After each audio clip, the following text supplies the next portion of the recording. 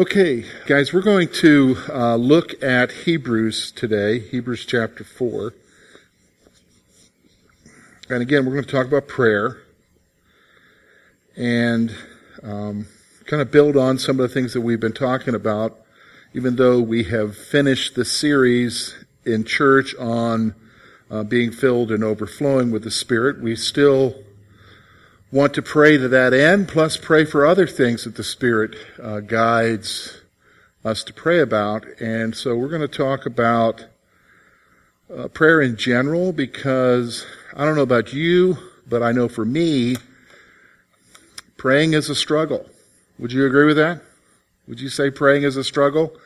And I'm not just talking about the momentary prayers that we pray when we're in a crisis. That's not a struggle. Or even some of the silly prayers that we do. That's not a struggle. But serious interacting with the living God of the universe on a routine basis, that's a struggle. I mean, it really is. And so part of the reason why it's a struggle is we wrestle with uncertainty. Okay, so if, like for instance, I saw Art today, stopped by his house, talked to him for a moment, and as I'm talking with Art today, I know he was listening to me, and he knows that I was listening to him. Why? Because of our interaction with each other. Do you understand what I'm saying? Because we're giving off nonverbals.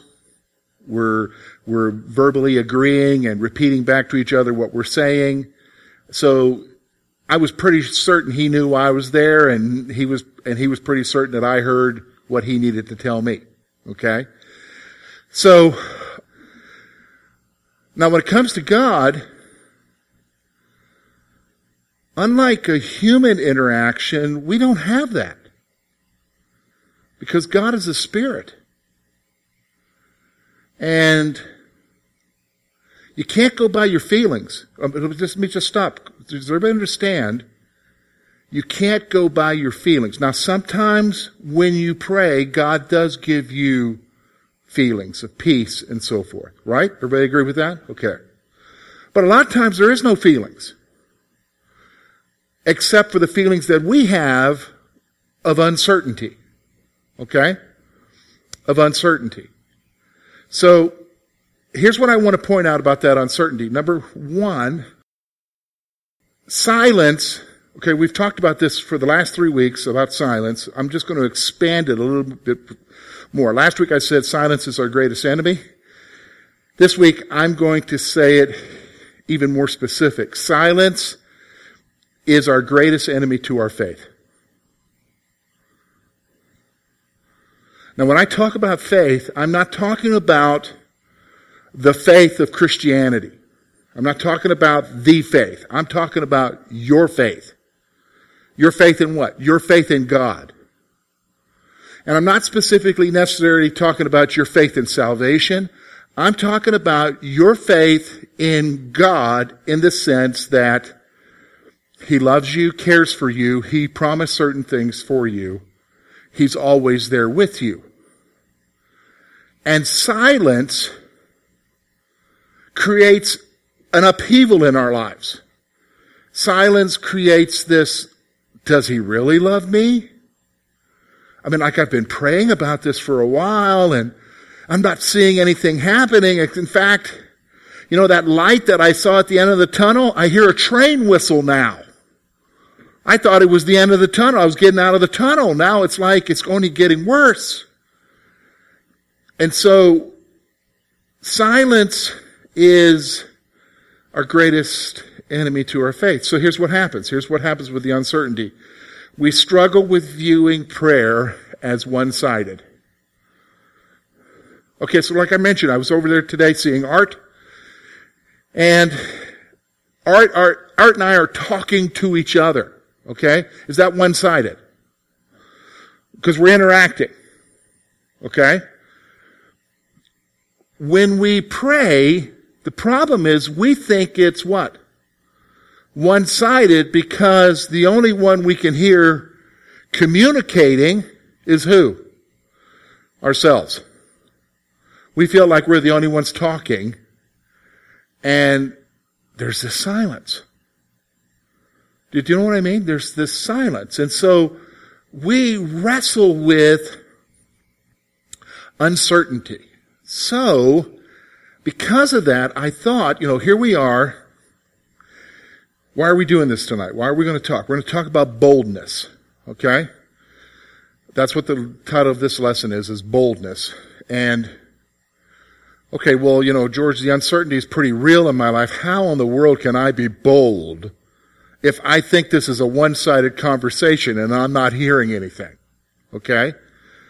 Because we're told to be bold. How's that possible? Well, let's look at the scripture together. We're looking at Hebrews chapter 4. So if you're using a Pew Bible, that's page 632. All right? Hebrews chapter 4. I'm just going to focus on 3 verses. You have read these before. Okay? Hopefully you've read them before. I will remind you of them by reading them to you now, and then we're going to talk about them. Okay? And hopefully it will help us in not being crippled in our prayer by uncertainty. Okay? Rather that we would be bold. All right? So look with me at verse 14 through 16.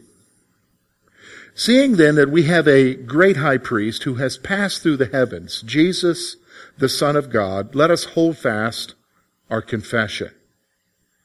For we do not have a high priest who cannot sympathize with our weaknesses, but was in all points tempted as we are, yet without sin. Let us therefore come boldly to the throne of grace, that we may obtain mercy and find grace to help in time of need. All right, so here's what we're going to do. We're going to take those 3 verses. I'm going to really focus on 2 things here. I'm going to look at a reality. We see that in verses 14 and 15. And then we're going to see how our approach should be in prayer.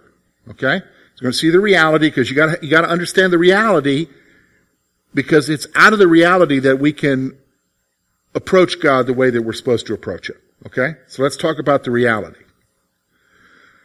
All right, number 1, we have to recognize that we have an ultimate intercessor.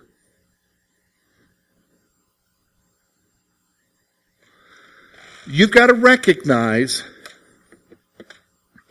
that you have an ultimate intercessor. Here he's referred to as our great high priest. Who's that? Jesus Christ. Okay, so most believers, that escapes them. Why? Well, we have this tendency to think we're going it alone in the Christian life. I'm the one who messed up. I'm the one who's got to deal with the consequences. I'm the one who God is, maybe punishing or chastising for this. I'm the one. And we think we're alone. And I'll be honest with you, the enemy will come and whisper to you that you are alone. He wants you to feel that you are alone. But the problem is you're not alone. You've never been alone. Even in your failure, you've never been alone. Over and over, the testimony of Scripture is you are not alone. God doesn't give up on you because you messed up. Can I say that again? If you want to write that down, God does not give up on you because you messed up. In fact, remember I told you God has a plan for you? God's plan for you includes your mess-ups. Wow, isn't that awesome? Only God could do that. Okay? God's plan for you already had in mind your screw-ups. How do I know that? 1 John chapter 2, verse 1 and 2.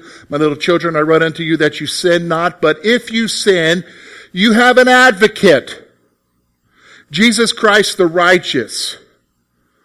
He's our advocate. What's he doing?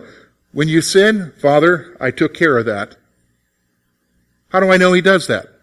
Zechariah chapter 3, few verses there. Joshua is appearing, the angel of the Lord, which is the pre-incarnate Christ. Satan is accusing Joshua, the high priest. And here's what the angel of the Lord says to Satan. The Lord rebuke you. The Lord rebuke you. Is this not a brand plucked from the fire? And then because Joshua is dirtied by his sin, he says, take off his ugly garments and put new ones on and put a clean turban on. Clothe him in righteousness. You have an ultimate intercessor. That's the first reality here. Okay, so let's stop for why is that so important? Because so many of us, when we go to prayer, we're uncertain because we don't hear anything. Well, maybe it's because I did something wrong. Maybe it's because of my sin. Maybe God remembered something that I confessed 50,000 times since 20 years ago or something. Really? Really? Seriously? You have an ultimate intercessor. You know, my mind as I'm getting older is not remembering some things, but I remember 30 years ago there was a Christian singer, and he sang a song called What Sin? And I remember some of the lines. It happened so long ago, I cried out to you, and the response of God was, what sin? I think the guy's last name was Maines. It was a long time ago. This would have been 30, 35 years ago, okay? But the whole point of the song is how God sees us. We've confessed it. He's taken it away. Scripture says He's removed it from us as far as the east is from the west. So we have, the reality is we have to recognize we have an ultimate intercessor. Here's the second reality. Because of our relationship to Jesus, we must hold fast to our faith in Him. What do you mean? What does that mean? Hold fast to our confession. Okay, what that means is you need to hold fast to your concept of salvation. Okay, so let me ask a question here. Did you have to do anything for your salvation? Was it based on anything you did or didn't do? Could you screw up enough that you couldn't qualify for salvation? No. Salvation is purely by what, folks? Faith. Faith in what? What Jesus did. See, salvation that you've received is because of what Jesus did. You think about a lot of the insecurity that we have in going to God and asking Him is because we are so consumed with what we've done wrong and how He sees us. We need to, like He's saying here, because of Jesus being our great intercessor, we need to hold fast to our confession. What's our confession? That it's by Jesus, not me. Salvation comes through faith alone, not what I did or didn't do. Who I am, who I'm not. Do you understand what I'm saying? It's all because of Christ. It's because of what He's done for you. So that's got to drive you. The problem is we're so used to human interaction. So let's say I do something wrong to Bruce. And we had a disagreement for a while. Maybe we were mad at each other for a couple of years. And then we kind of work it out enough to where we'll say hi to each other. But then something arises where I need Bruce's help. How am I feeling about going to Bruce and asking him for help? Because I'm not sure if it's really worked out. We might be talking, but we weren't talking for a few years because we were mad at each other. Would you say I'm pretty uncertain because I'm not sure where that relationship is? Because maybe I'm even the one who did something wrong that Bruce is mad about, and I haven't really dealt with the issue. Isn't that how we operate as human beings? We're uncertain, especially if we're the ones who've done something wrong. Here's the problem. The problem is we act that way with God. Why do we act that way with God? I'll tell you why. Because we're not convinced that He's forgiven us. We're not convinced that it has nothing to do with me. It has to do with what Jesus did. Do you understand why we're wrestling with stuff then? It's all because of us. It's our wrong, let's just call it what it is. Our wrong thinking. So the writer of Hebrews is saying here, seeing that we have this high priest, that we have this great intercessor, let us hold fast to our confession. Let us hold on to our faith that it's because of him, not because of us. Okay, here's the next thing. Here's the next reality.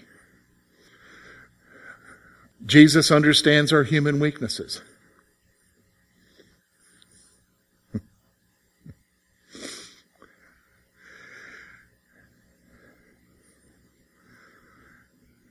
We're good at covering ourselves. All right, everybody agree with that? We try to. Maybe there are a few people who know us, but we're pretty good at covering ourselves.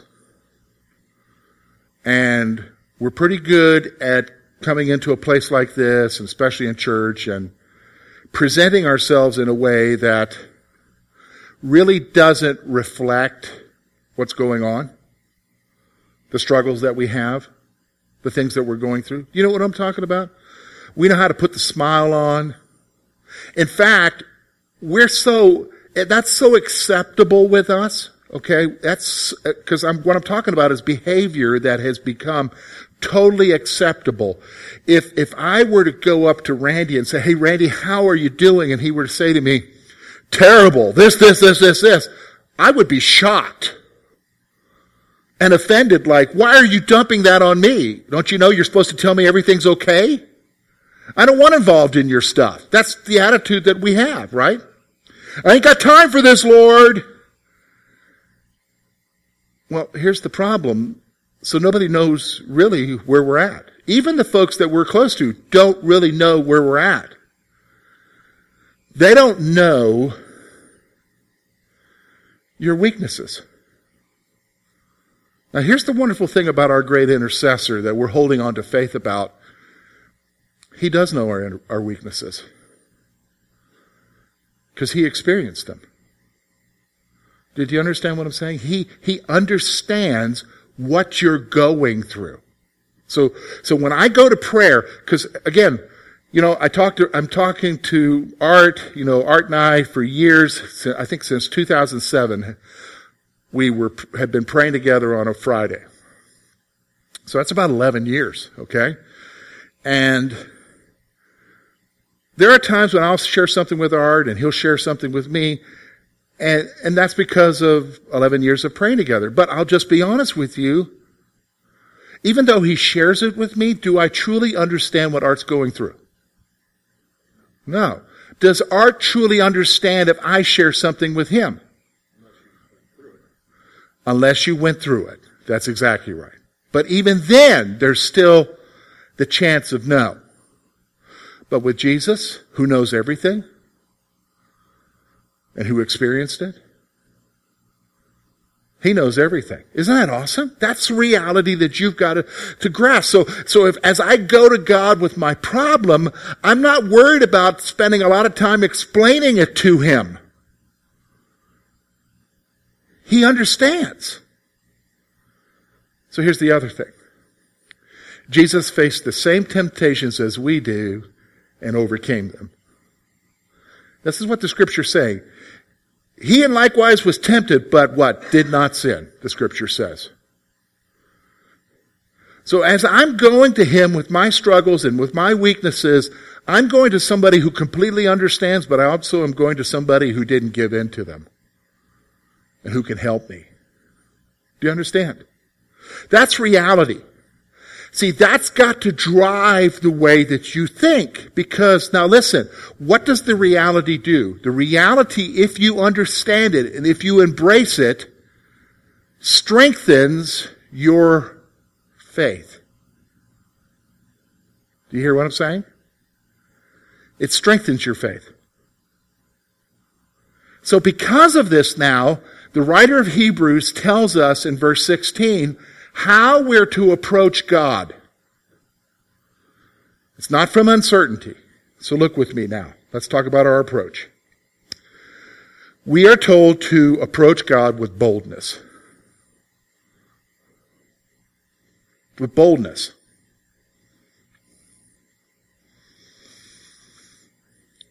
Wow. How's that possible? Because I know he will hear me. I know that he understands me. I know that he died for me. I know that he loves me. Not because of me, but because of him. I know. Why? Because I have faith. My faith drives me to pray. My faith drives me to enter into his presence with boldness. Now, when I say bold, I'm not talking about like, hey, I need you to do this, God. No, that's really, to be honest with you, flippant and arrogant, okay? But rather, it's talking about going to him by faith and saying, Lord, I need your help. Yes, Nancy.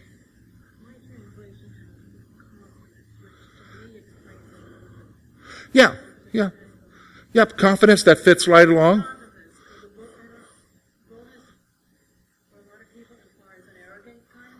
Yep. And actually, it fits with the whole concept of faith. Faith is a confidence. Confidence in who? God. Did you understand what I'm saying? Faith is not just a belief. Faith is a confidence. Do you know what I'm saying? It's a confidence. So, the reality is that we're told to approach God with boldness. Now here's the last point. We obtain mercy and grace because our boldness reflects our faith. Look at what it says. 16. Let us therefore come boldly to the throne of grace that's why we're going. That we may obtain mercy and find grace to help in the time of need. It's because I'm bold enough by my faith, I'm confident enough by my faith to enter into the presence of God and say, God, I know that you can help me in this situation. God, I know that you will give me mercy. God, I know that you will give me grace. God, I know that you will give me wisdom. Interesting, isn't it? James, first chapter, count it all joy when you're struggling. And then, if anyone lacks wisdom, just turn over. Turn over just to the next book, James chapter 1. Verse 5, if any of you lacks wisdom, let him ask of God, who gives to all liberally and without reproach, and it will be given to him. But let him ask in what? Faith. Faith, with no doubting. That sounds like confidence, right?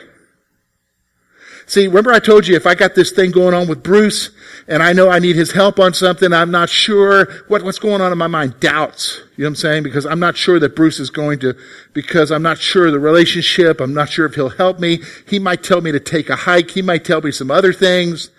You know what I'm saying? But when we talk about God, I don't have to be unsure about the relationship. Why? That's a reality.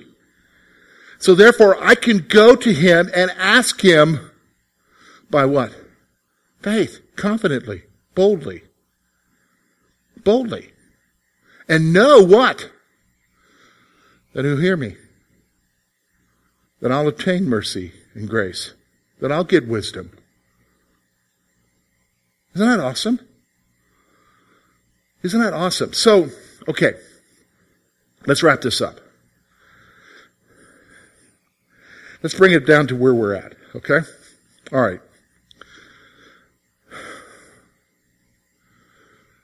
Some of you need God to do something, whatever it is in your life. For some of you, it's you want to experience the fullness of Christ in your life, or you want the fullness of Christ in our church.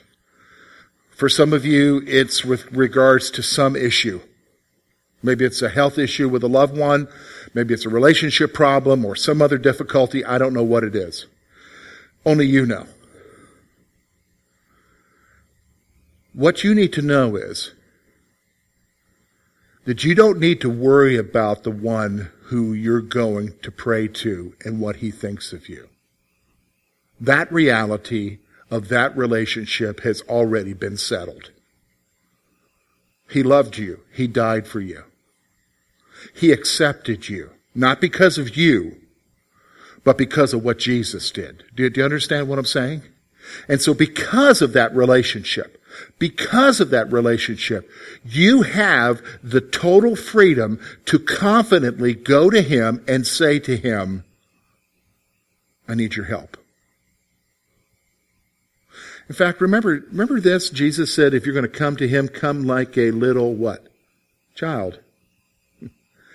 Okay, so, Madison's home this summer, but I remember when Maddie was small and could talk a few words, and we had toys, and you probably had this experience too, and a toy would get broken, and I can remember Maddie coming to me and handing me a toy with confidence and saying, Daddy, fix. Why? Because she believed, she had confidence that Daddy could do anything.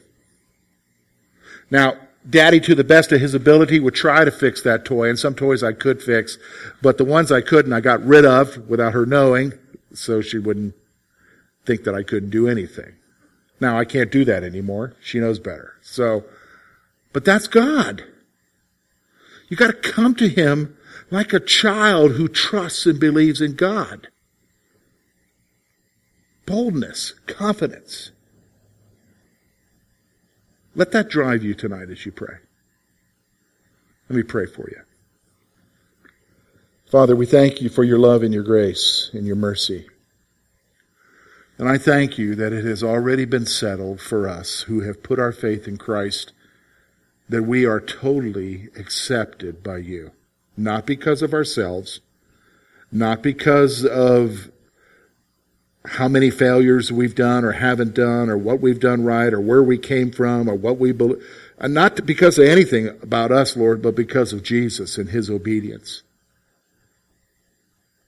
And Lord, you have told us to come to you with confidence, with boldness, to seek help. Help us to grasp that reality.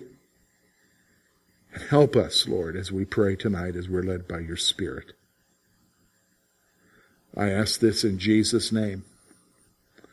Amen.